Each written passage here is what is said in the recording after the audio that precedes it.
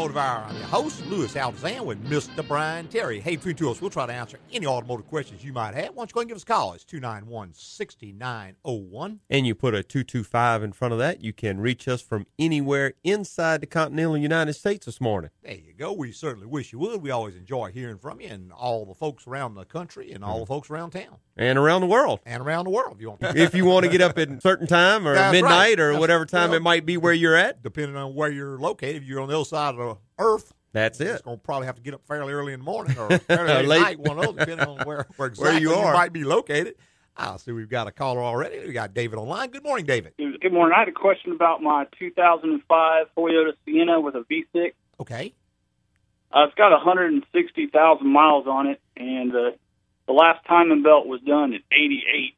Okay. So I was getting ready to take it in for another timing belt. Yes, sir. And wanted to ask what else I should have done while that's being done, whether it's a water pump or a tensioner or anything else. Yes, sir, Dave. That's a great question. What I normally recommend, particularly like on a Toyota, is to replace the water pump, the camshaft seals, the crankshaft seal. There's 2 idler pulleys. And I also change the PCV valve grommet, and normally the outside belts, because all of those are pretty much off or nearly off when you're doing that job. So you take like a camshaft seal, costs about $10 on a Toyota. But if you put the car completely back together and that seal fails subsequent to that, number one, it's going to leak all over your brand new timing belt. But even worse, it's probably about 5 hours labor to come back and tear the whole front of the motor down again to change it, whereas you could have been done for $10 additional while you were in there.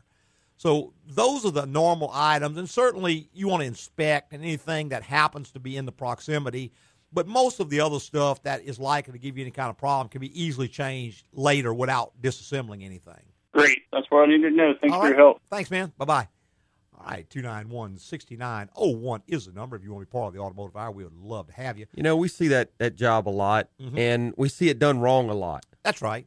We'll see it come in, and it's got a new belt on it, and like you said, the cam seals are leaking, the water pump's starting to leak, right. And you got to go back in there and tear all that stuff back apart to get to those components, because all that stuff is underneath the timing belt. Right. Had a gentleman come in, it's been a couple of years now, but he had an Acura, and he had gotten a coupon from the Acura dealer saying they would do a timing belt for a very, very low price. Correct. I think it was about $250, $300, which sounds like a heck of a deal. Uh-huh. So he goes in and has the timing belt done. Well, he walks out, of course, for $600. Of course. Instead of the $250 or $300 they quoted. But the point is, about 3 months later, it has a whining noise. So he brings it to us this time, and I check it, and it's one of the idler pulleys, which was not replaced when they did the timing belt. Right. Now, did they lower the cost of the initial job? Yes, they did.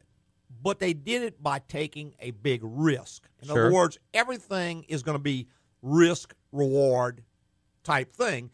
If you're willing to accept more risk, then you get more reward or more savings in this case. But in this case, he lost. Right. And there's going to be losers. Crap. Yeah. Because he had to go in, tear the entire thing back down. What was worse is that when the pulley had gone bad, it had gotten a little off-center and chafed up the brand-new belt. Sure.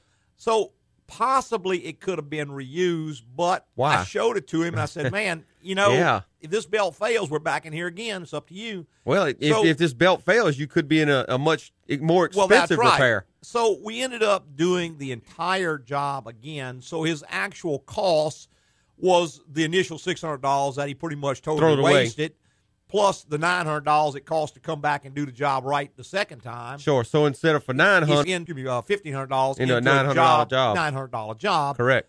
So it's always, when you're working on an older vehicle, there's always a limit that you have to draw. Else you would end up changing every single component. Sure. But the limit to me is, let's change things that are very easy or very inexpensive to do now that would be very expensive to come back and do later. Correct. Now, let's say some cars, the water pump is on the outside of the timing belt. Now, on those, if the car has 100,000 miles, a water pump doesn't last forever. You might want to go ahead and do the water pump while you're there. You're right there. You got the outside belts off. But if you don't want to, it's not the end of the world, because it's not going to be that big a deal to come back and change it later. So that would be an option, just depending on the person's tolerance for aggravation, if he wants to have to do it later, if he wants to do it now. But when the timing belt drives the water pump. Well, that's kind of throws a whole different light on it. That's Sure. something that you don't want to risk because the reward is very small and the risk is very, very high. Well, to get back to the water pump, to do the time and just put a belt on it, you're going to spend, say, let's just put a number, say 5 hours. Right. Well, to get back to that water pump, it's another 5 hours. That's right. So, I mean, you're kind of defeating the purpose. If you did the pump with the belt, the additional cost is the pump. Well, the pump, basically. And that's really it. Same thing with seals. Same thing with idler pulleys. Same thing with a tensioner. Sure. Now, admittedly, every one of these has a cost. And when you start adding them up, your total ticket gets much higher. It does. Than maybe someone else would quote you. So that's the fallacy behind trying to get prices on things when you don't know exactly what you're getting. Well, if you're buying, let's say you're buying a Purple Lady apple. Right. You can call around and get prices on Purple Lady apples. That's right. They should all be the same. Because it's a commodity. Sure. But when you start trying to get prices on auto repair, Right. you don't know what you're buying. Well, there's so many corners that can be cut. In other words, they can put an aftermarket timing belt. Sure. They can put an aftermarket. They can put a rebuilt water pump. Which cuts the price Or way no back. water pump at all. Or no seal at all. On and on and on and on it goes. I remember when I built the building that we're in now, I didn't really ask for a price. What I did, I spent a lot of time researching contractors, and I did that by calling subcontractors. And I called a bunch of I called some electricians, I called some installation guys, I called some plumbers. I called a cross-section of subcontractors and asked them one question. I said, if you were having a building built, who would you use? Right. And I got a number of different names, but one guy's name came up 4 times. So I said, okay, this is a guy. So I did a little bit of research on him. Sounded like an honest guy. I've been in business a long time. Good reputation. So I called him. I said, build the building. Now, I didn't ask for a price because had I asked for a price, there's any number of things he could do to reduce that price to Sure. any number you want. Every door in our building has 3 hinges on it. Instead of 2. Instead of 2. Now, you put 2 hinges, it costs a little less. Sure. However, our building's 25 years old. All the doors open and close just perfectly. Exactly. He put 6 inches of 7.5 bag mixed concrete. Now, he could have went to 4 bag mix, which not nearly as strong. He could have went to a 4-inch slab. Right. You'd have a cracked up slab right now. So is that really Building's in your still best there. interest? Yeah. That's right. I mean, we got 12 gauge wiring for every receptacle. We don't have any receptacle with more than about 3 or 4 on. They're all ground faulted. Right. I mean, the point is, there's any number of these things you could have deleted from that job and brought the price in. If I were bidding this job, He could have brought his price in anywhere he wanted it. that's right. That's right. None of those would have been in my best interest. That's exactly it. So I'm not saying just give carte blanche. What I'm saying is rather than waste time comparing prices, take the time and invest it in checking out the guy who's going to do the work. Because 2 things really matter. Is he Number honest? one, is he honest? That's right. If he's honest, then chances are whatever he charges is going to be perfectly Gonna be fair. Be honest and fair as well. And number 2, is he technically competent? Because if he's technically competent, he's honest, you can get a good job. Sure. And if he's not, nothing else matters. You can have all the agreements. You can call 1 million people. You're going to end up getting taken That's right. every time. Hey, let's go back to our phone. I've got Steve online. Good morning, Steve. Morning. Good Yes, sir. morning. 06 Silverado. Mhm. The other day I went to check my power steering fluid and noticed a lot of the black stuff on the cap, coming from Okay. the belt, I'm assuming. It's got 60,000 miles on it. Is it time to change that serpentine belt?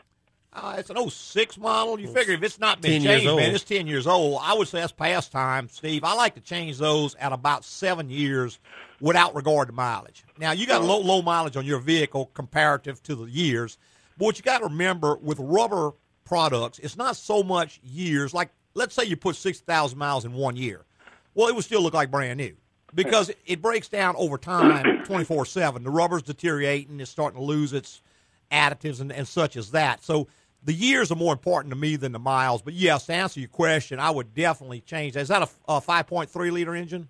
No, it's a 4.8. Okay, 4.8, 4.8. same- Yeah, basically same basic motor. engine. Yeah, there's 2 belts on that one. You got a big belt, and there's a little bitty belt down the bottom that a lot of people miss. That's the air conditioning belt.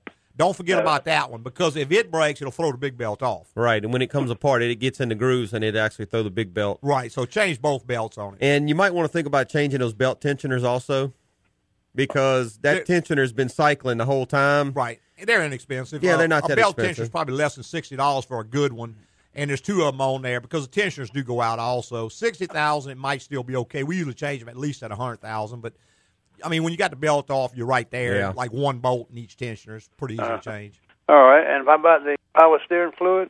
You got to check that. You should check it when it's hot, or is it all right just check it when it's cold? It's a little bit low, but I didn't want to add it. There's two marks on the stick. There's going to be a cold mark and a hot mark. You can check it either way as long as you use the mark relative to the temperature. But you can be at the hot mark when it's hot and at the cold mark when it's cold. I didn't see that. All right. But what you're going to run into is if you're low on power steering fluid, you probably got a leak somewhere. Yeah. And if it's not running out on the ground yet, it's probably running into the rack boot on the driver's side. You can kind of get underneath there and cut the band holding the boot to the rack and pull it back. And if you have power steering or fluid run out of that boot, the rack is shot. Yeah. The seals failed, and it's starting to leak into the boot now. See, the boot is not a seal. The boot's there to keep rain and grit and grind from getting into the rack. The seal's internal to the rack. Correct. So if you got any fluid inside that boot, then the internal seal has failed. And it's pretty common on those. Yeah, pretty common for those to go out. Not necessarily something you got to do immediately if it's not losing a lot of fluid, but it's something to look forward to. Yeah, well, I had called your place last week sometime, and I was supposed to get an appointment after Tuesday. Okay, good. But, all right, well, I'll see if I can get it over there. We'll sure check it out. Sir. Thanks, Steve. Bye-bye. Bye-bye. All right, we got to take one quick little old break, and we will be right back with more in the Automotive Hour. Travel my way, take the highway, that's the best. I get your kicks on. Hi, folks. Louis Altazan here from AGCO Automotive. This year we celebrate 40 years in business, and man, I can't believe all the calls we receive from national dignitaries. Louis, it's the governor. I'm taking time out from my new movie to congratulate you on 40 years. I got to run, but I'll be back. Louis, hey, I'm playing golf with an old friend, and we wanted to call and say that 40 years is quite a run. Louis, that is absolutely splendorific. Hey, Louis, James here, 40 years, wow. You know, there's nothing more I like than a good homegrown Louisiana success story, except, well, maybe politicking and my Tigers. You 'em up now, you hear? Well, I'm flattered. I guess even in the world of politics, honesty and integrity are still something to value. Okay, well, maybe outside the world of politics. AGCO. After 40 years, it's still the place to go. Hey, welcome back. Thanks for joining us Saturday morning. Spending your Saturday morning with us. We really appreciate it. And if you got a question or a comment on the show or just something that's been bugging you, give us a call. It's 291-6901. Sure, and right now is a great time to call. We got plenty of time to get your questions answered. Right. But if you happen not to want to talk to get a live answer, or maybe think of something after the show goes off the air this afternoon, or maybe even next week at midnight, you can always still get your questions answered. There you go. You can go to our website. The address is agcoauto.com. That is AGCO. There is a contact bar on each and every page. Just click the button, fill out the little form there. It gives us a little information about the vehicle we're trying to diagnose, and send it on in. That's right. And the more information I have, generally, if you tell me exactly what kind of vehicle it is and how many miles are on it and all that, we know a lot of things that go wrong with certain vehicles. Like, for instance, if you tell me a Chevy pickup or a Tahoe or a Suburban and tell me how many miles you got, I can pretty much tell you before I hear a complaint what's wrong with it, just because we see so many of those vehicles. And they all fail in the same way. Now, if you hit me with a vehicle that I don't work on, like a European-type car, we don't service European cars, I'm going to be a little fuzzy on that because I don't have any experience with them and I don't maintain any service data for them. So I can give you some generalities, some things to check, but that's probably the best I can do on that. But when you hit us with one of the ones like some of the most of the popular Asian models or any of the domestic models, then I'm pretty much in the ballpark there. Yeah, I'm gonna be able to know as long as you give me that little bit of information. I'll know where to go from there. Let's go back to our phone lines. James, good morning, James. Good morning. How are you? Doing great, sir. Doing great. Great. I've got a question. I purchased a Toyota Tundra. It's the 5.7 liter. Okay. Mm-hmm. And I purchased it used, and I'm unaware if they use synthetic oil or non-synthetic oil. What year? It's 2008. 2008. When they were changing, wasn't it? The 5.7, it should call for 0W20. Is that correct? Okay. Yeah, if you look on your cap, it should say 0W20 on that cap. And if so, that has to be synthetic. That is not an option. See, the 5.7 is a timing chain motor. And those timing chains require synthetic oil. That's not optional. You have to use that. So hope to God they put synthetic in it. If not, the odds of you having timing chain or gear problems are pretty high. So you definitely need to go to the 0W20 motor oil. Now, the older ones that use 5W30, it was optional.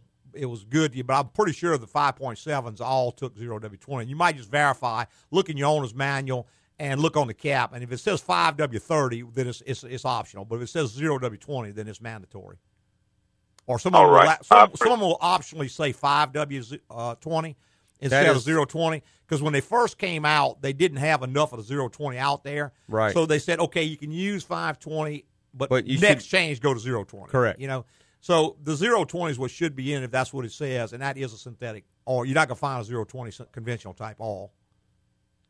Okay, good deal. I was just curious if he did, because I was told that this guy may have used regular oil in it as well, because the owner manual shows either or. I did check, but it probably says either 520 or it's going to say 020. And like I said, back in 08, when they first were coming out with the 020, they just didn't have enough of it out there, and a lot of times you couldn't find it. So if you read the fine print, it says in an emergency you can use 520, but go back to 020 on next change. So, but even the 520, hopefully he used synthetic. How many miles you got on it, James? 215,000. Wow. Odds are he was using synthetic. Yeah. But I don't think it would have made it that far without. Okay, well, I know these Toyota Tundras are pretty strong. I'm a hotshot driver, and I work with a couple of guys. One of them has the exact same truck I have. Right. And he's got 400,000. Oh, yeah. Yeah, and then they have another one's got a 06, and he's got right at 600,000 on his. Yeah, as long as you are maintaining them properly. And see, hotshot driving, James, is probably the perfect mileage on a truck, because you probably get in that truck and drive 300, 400, 500 miles at a time, which is absolute ideal conditions. A car loves that. I mean, people don't realize the guy who kills a car is the one who gets in his car, goes to the grocery store, shuts it off, it sits there for a couple hours, comes back, go home, lets it sit there all night, maybe gets in the next day and goes somewhere. If he's put those little 5-6 mile trips, that's what murders a car. That kills them. They can't stand that. Those 300, 400, 500 mile in a time trips, love that. Perfect mileage. They'll run forever like that. Fantastic. Well, I appreciate the advice, sir. Okay, James. Thanks, man. You have a good day. All right. Bye-bye. All right, 291-6901 is the number. If you want to be part of the Automotive Hour, we would love to have you. And we've got Thomas on the line. Good morning, Thomas. Good morning. How are you? Doing great, Good sir. morning.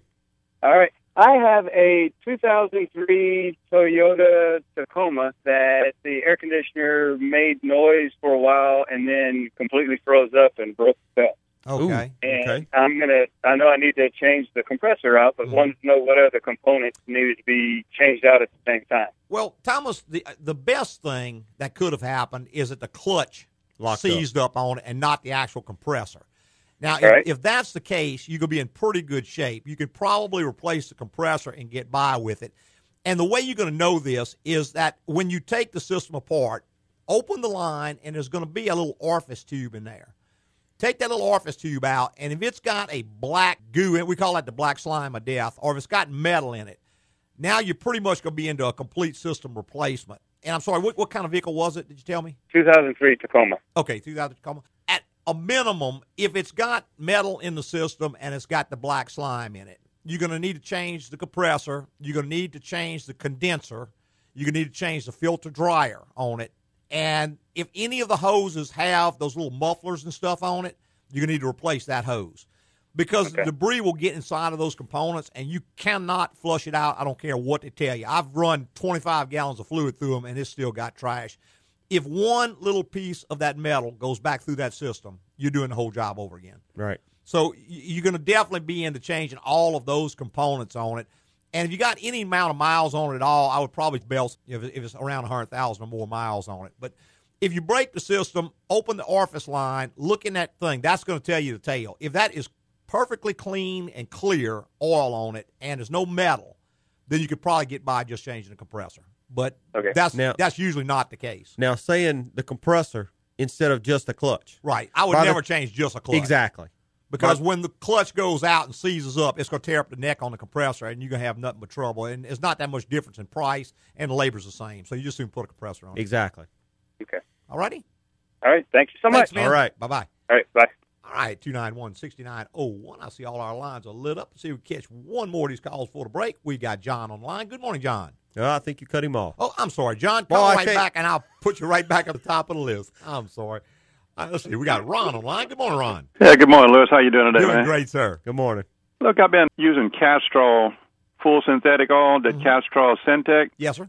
I've been using it since I had my vehicle. I got about 130,000 miles on it. I've got a 2001 Infiniti QX4. Mm-hmm. Would it hurt to change over to a mobile one, or just stay with what I got? I mean, it's running fine. Yeah, I would not change. I wouldn't. Not at this point, Ron, because while both products are good, they're not necessarily compatible one with another. For instance, the additives in them may be different. And if you change the oil at that point, you may bring on problems. I've seen it cause oil consumption and all kinds of other issues.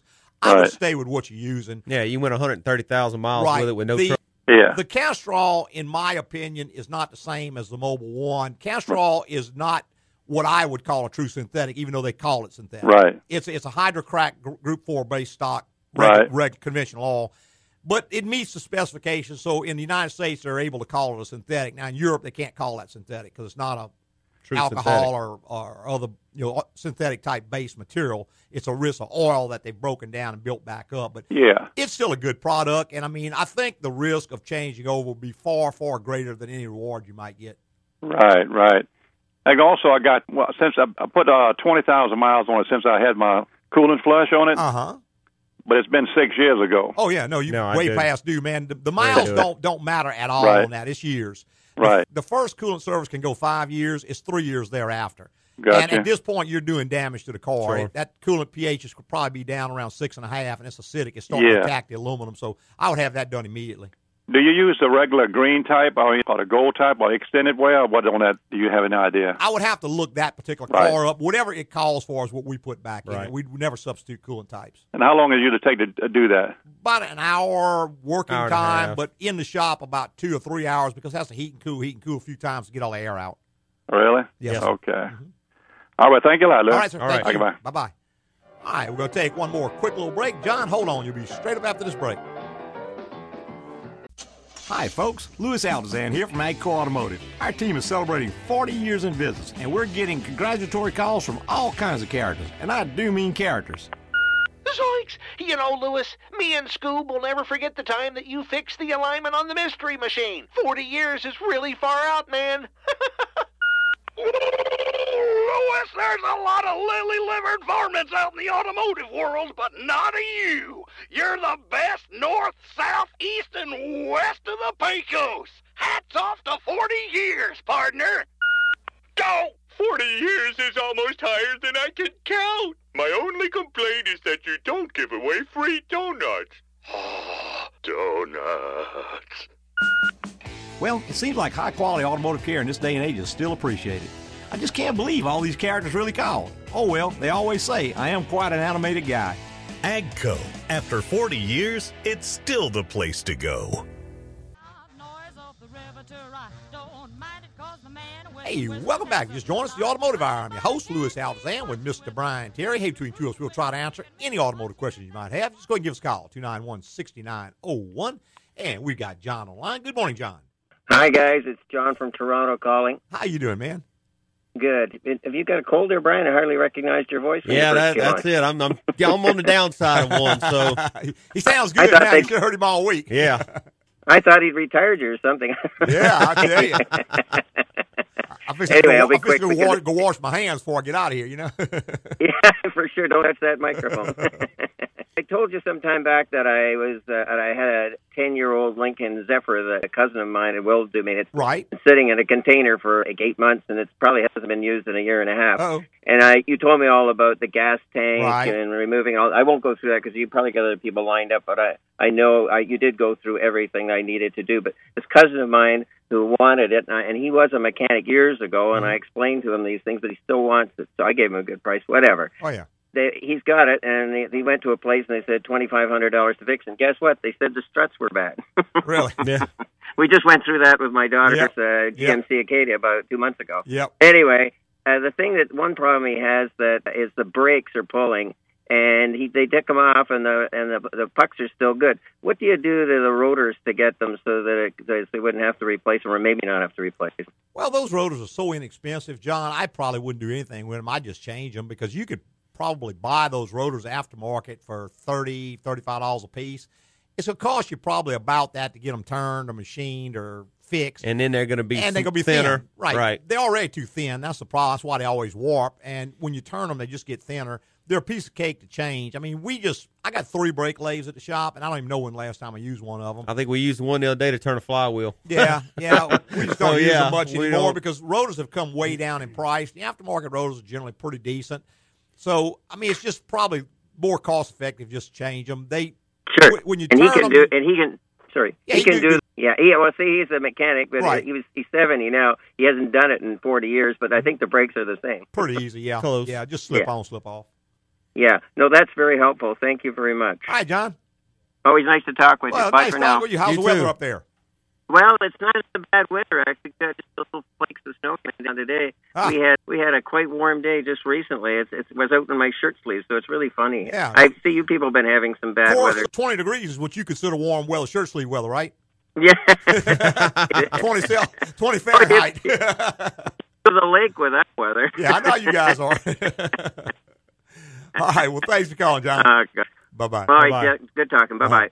All right, 291-6901 is the number. If you want to be part of the Automotive Hour, we would love to have you. Just go ahead and give us a call, try to help you out and point you in the right direction. And, talking about the weather and everything, it's starting to warm up here in our region. And that's right. Most people are getting their motor homes out that have been sitting all winter, and maybe a classic car or two that's wintered in the garage. Just getting ready for spring break. Could be getting ready to go on a trip. A lot of people are going to be hitting the road here in the next few months. So a few things. If you notice, 2 of our callers earlier, they were talking about things that had gone bad on the car, and both of them had relatively low mileage. Correct. And mileage is certainly a factor on a number of things. However, what you got to remember is that age is a factor, even bigger factor on other things. Sure. It's sort of funny. Some things, time and miles are going to affect it. Some things only mileage affect it, and some things only time affect. Right. For instance, like a set of spark plugs, that's pretty much mileage only. Correct. If it's 20 years old and it's only got 20,000 miles, the plugs probably still look like new. Probably do. Because they hadn't fired but X number of times.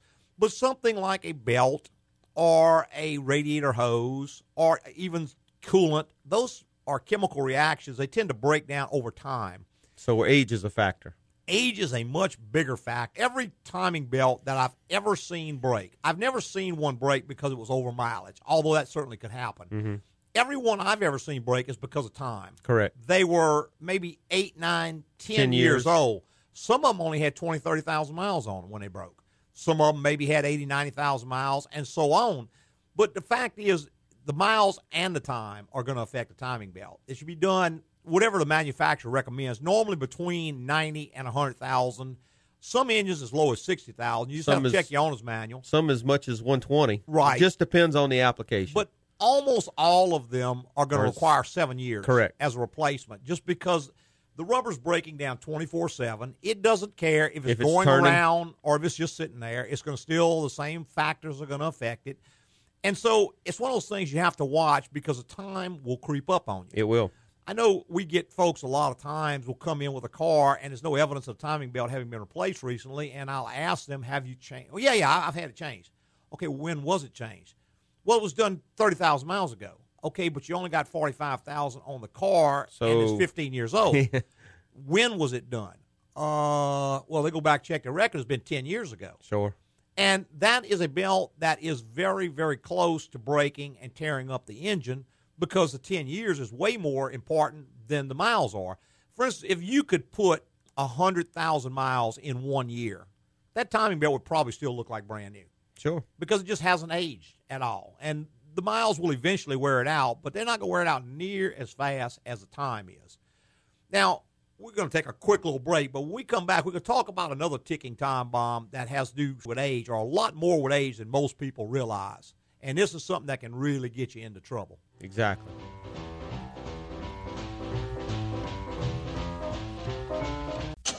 Hi, folks. Louis Altazan here from AGCO Automotive. This year we celebrate 40 years in business, and man, I can't believe all the calls we receive from national dignitaries. Louis, it's the Governor. I'm taking time out from my new movie to congratulate you on 40 years. I got to run, but I'll be back. Louis, hey, I'm playing golf with an old friend, and we wanted to call and say that 40 years is quite a run. Louis, that is absolutely splendorific. Hey, Lewis, James here, 40 years. Wow, you know, there's nothing more I like than a good homegrown Louisiana success story, except, well, maybe politicking and my Tigers. You 'em up now, you hear? Well, I'm flattered. I guess even in the world of politics, honesty and integrity are still something to value. Okay, well, maybe outside the world of politics. AGCO. After 40 years, it's still the place to go. Hey, welcome back to the final segment of the Automotive Hour. I'm your host, Louis Altazan, president of AGCO Automotive. Got our lead tech, Mr. Brian Terry, right here by my side. Hey, between two of us, we'll try to answer any automotive questions you might have. Go ahead and give us a call. It's 291-6901, and that's what Mike did. Good morning, Mike. Hey, man, how you doing? Doing great. Good. I drive a 2004 Pontiac Bonneville. Okay. And on my computer display, it says service stability system. Okay. I'm just trying to see what that means. On that car, Mike, that was sort of a rudimentary system, kind of the forerunner of the traction control and stuff that we have today. And it was a fairly problematic system. When the light is on, it's sort of like your engine light for your engine. It's just saying there's a fault somewhere in that system. That system worked with the ABS system kind of in reverse. In other words, what the ABS does, it looks at all four wheels. It sees if they're turning the same speed. And if one wheel turns slightly slower than the other three, then what it's going to do is going to procedure to go in and deal with that, knowing that one wheel's blocked up. What traction control does is looking at two rear wheels, and if one of those turns faster than the other, then it's going to know that we've got a slip condition going on, and so it's going to go into this little mode. Now, when the light is on, one of the sensors in the system or one of the components in the system is not working or not working properly. And so what you'd have to do is go in with a scan tool capable of communicating with the chassis control module. You can't get a code reader. That won't get it. You got to go into the chassis control module, retrieve the code. That's going to tell you the area to start looking in. It's not going to tell you what's wrong. But it may say fault in left rear wheel. So you got to go in and say, okay, did a mouse chew the wire in half? Is the sensor bad? Is the tone wheel bad? Is the wheel bearing bad, causing the tone wheel to wobble? Did somebody do a brake job and get metal in that area and stick the magnet? I mean, on and on and on. Any number of things it could be, probably 200 or 300 different things. The point is you're going to have a scan tool that communicate with the chassis control module, go in, retrieve the code, and then go from there. Are y'all capable of doing that? Oh, yeah, I can do anything on that car. Where is y'all's shop located? Well, go on the website. It's www.agcoauto.com. That'll tell you everything you need to know about us. All right, thank you. All right, thanks, man. Bye-bye. All right, 291-6901 is the number if you want to be part of the Automotive Hour. We were talking just before the break about time and how it affects the vehicle, gets to vehicles and all. And one of those things we have talked about in the past, we hadn't talked about it in a while, but this is one of those things that we still see way, way, way too much. We do. And that is the tires on your car. And most, I guess, enthusiasts, people who think they know a lot about cars, they're pretty familiar with inspecting their tires and seeing how much rubber they got left on them. They may check for knots in the tread or the sidewall. They may check for cuts in the sidewall. But what they don't realize is that a tire can have plenty tread, have no cuts in it, have no knots in it, have no bumps in it, and still be extremely dangerous. Correct. Most experts think that 6 years is a safe life of a tire. And if a tire is 8, 9 years old and you're putting around town with it, that's bad enough. It is. That's bad enough because if it blows out on you, chances are it's going to be very inconvenient and it may mess up the car. But now you take said car, give it to your teenage son to go on spring break. He's takes 70, off down 80 the miles an hour down the 70 interstate. miles an hour. Right. Tire lets go, lose control. That could be tragic. Sure. So when you're inspecting your vehicle before you let anybody go out on the road, be absolutely certain to look at the age of the tire. And now, every tire has an age, has a date on it. That's right. It's either on both sides or one side. You may have to crawl underneath the car. If the tires to are find mounted it. inside out, you Right. have to look on the other side of the tire. But it's sort of cryptic, but the number will start with the letters DOT. Which is Department of Transportation. The last 4 digits in that number will be something like 2504. Okay. That means the 25th week of 2004. Correct. Which if you got a tire that, you got a 12-year-old tire, which is definitely not dangerous. a safe tire. So anything that's going to come up around 10, in other words, if it's any number, 2 digits, and a 10, then you're 6 years old. Yeah, you're 6 years old. You need to start looking at replacing those tires. Even if they have full half tread, full tread. I know it's terrible. Hard to have to throw away that tire with a lot of rubber. But I'm telling you that people have been killed. Sure. I mean, go on the internet and just type in old tire. Old tire. 60 Minutes did a real nice expose a few years back, and it scared the devil out of people. And we had a rash of people coming and getting their old tires changed out. But I guess the fears kind of dwindled down. Yeah. That's one reason I thought we would mention it again. Now, one place where we see this a huge, huge amount, that's with motor homes. Sure. Because people who have motor homes generally don't use them every day. Normally once or twice a year they use them, so they don't put a huge amount of miles on them. Now, some do, but a lot of people do not put a lot of miles on them. The vehicle is 8, 9, 10 years old and probably only has 15,000 miles. Sure. It's got those great big old 10 or 12 plow tires. 6 of them usually. 6 or 8 or however many it's got. They look wonderful. They look great, and they are very expensive. They are. Now, that is a very hard sell to tell this man or woman, hey, you have to change these tires. Exactly. But what do one of those vehicles weigh? I mean, I don't know. Oh, man, I had no idea. Lot. You got a missile heading down the interstate, huge amount of weight on it. Sure. Normally inexperienced driver. You have one of those back tires let go, and you have the recipe for a catastrophe. Exactly. So, driving is not a right. Driving is a privilege, and with a privilege comes responsibility. And one of those responsibilities is to make sure your car or truck or RV or motorhome is safe to operate on the highway. And I know people say, well, I'll take that risk. No, wait, you can't take that risk for everybody else. For that family of 4 in a little Toyota behind you when that motorhome loses control and slaps them off the side of the road. Exactly. You just can't assume that risk for them.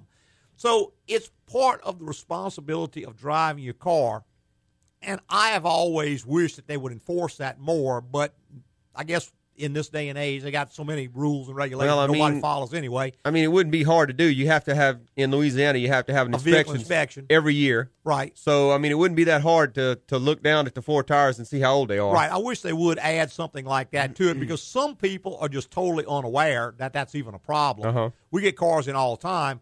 Another place where that happens a lot is with elderly people who do not use their cars a lot.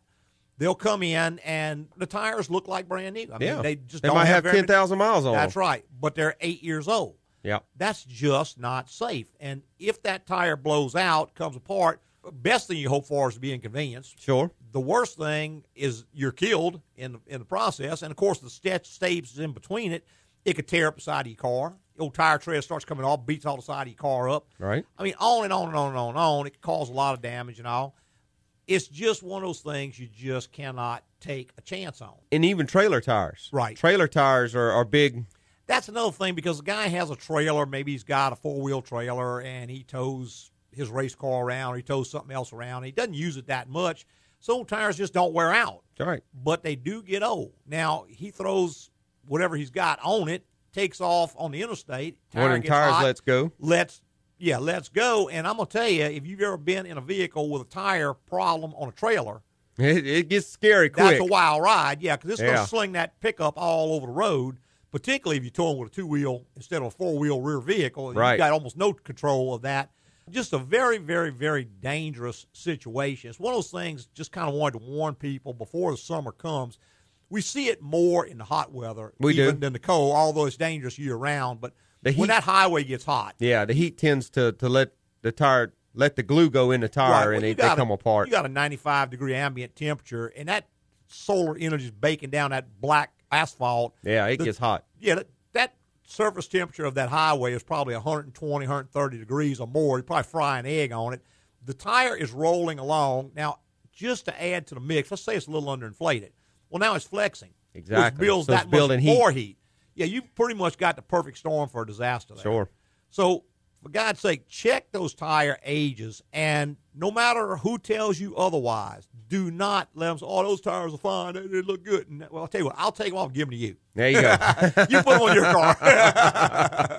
But no, 6 years is what's considered by most experts to be the safe age of a tire. In fact, most companies will not warranty a tire after 6 years. And something else that just occurred to me, buying used tires. That's right. Always, always, always check the date on a used tire. Well, I don't even like buying used tires, but I know there's people out there selling them. Yeah, they do. And I've walked through flea markets and seen 10, 12, 14-year-old tires for sale used. Exactly.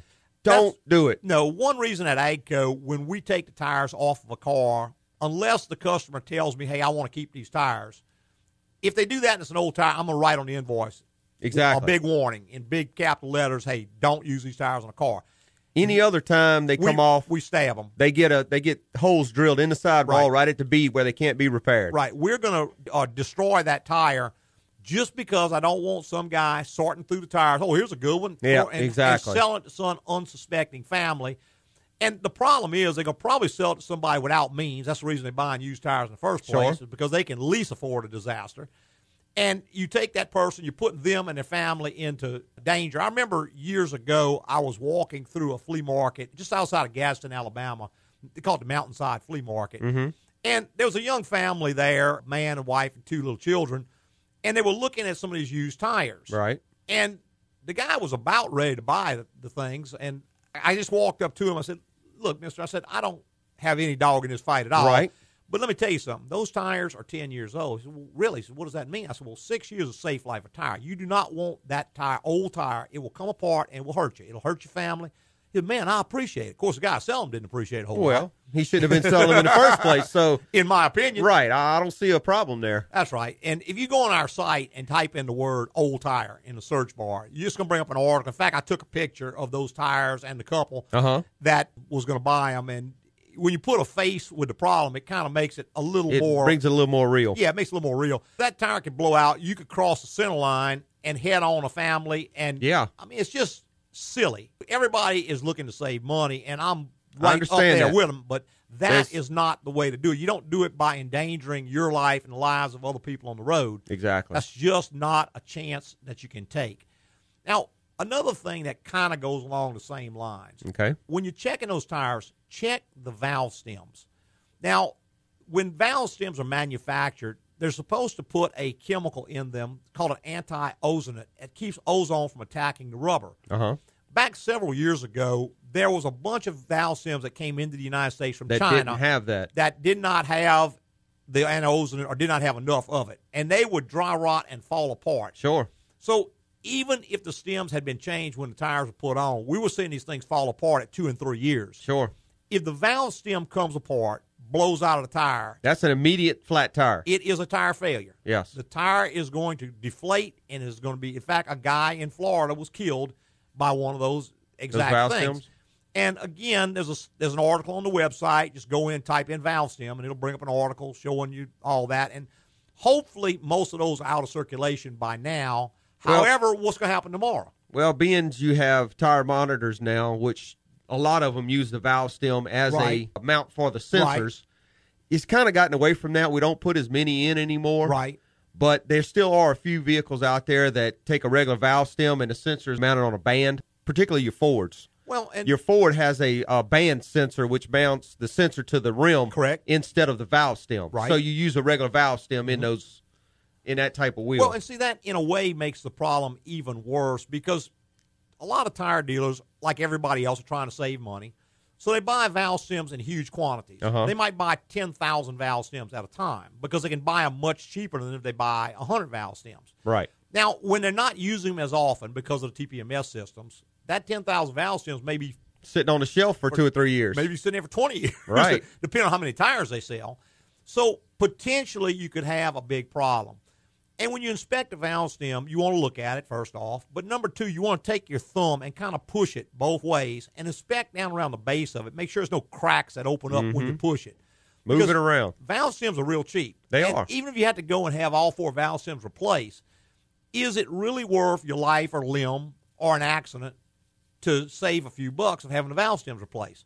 So another one of those things you just want to check is the valve stems on the car, not just the tires. Tires are important, but the valve stems are probably equally important. They are. I'm not going to say more important, but at least They are. They are equally important. Because if, like you said, one of them blows out, that is an instant deflation of that tire. That's right. There's nothing Left going to there. stop it. You have a half-inch hole in that Right. rim, and that It's air's coming out. Right and out. when it does, that rim's going to sit on that tire and eat the sidewall out, and it's going to rip the just sidewall come out of apart. that tire immediately. And, I mean, generally the tire is certainly not going to survive it, and you may or may not survive it. Exactly. One last little thing talking about valve stems, and that is the little Schrader valve inside of that stem is there for one purpose. That's to hold air in the tire while you're inflating it. Correct. That is not a permanent seal. It was never designed to be a permanent seal.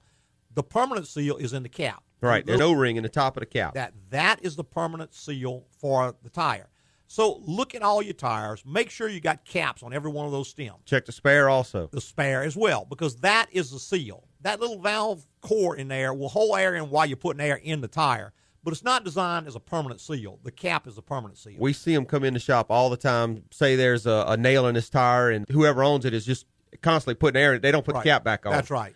Or the caps break or fall off. But we see several come in without the caps. There you go. So get your set of caps, put them on there, and it's going to be in your best interest. You're going to be That's happy you did. Yeah.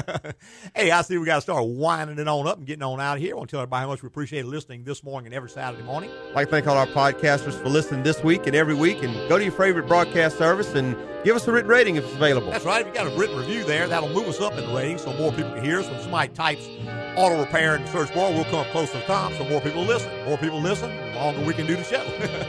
Hey, preceding was opinion based on our experience in the automotive industry. Have a great weekend.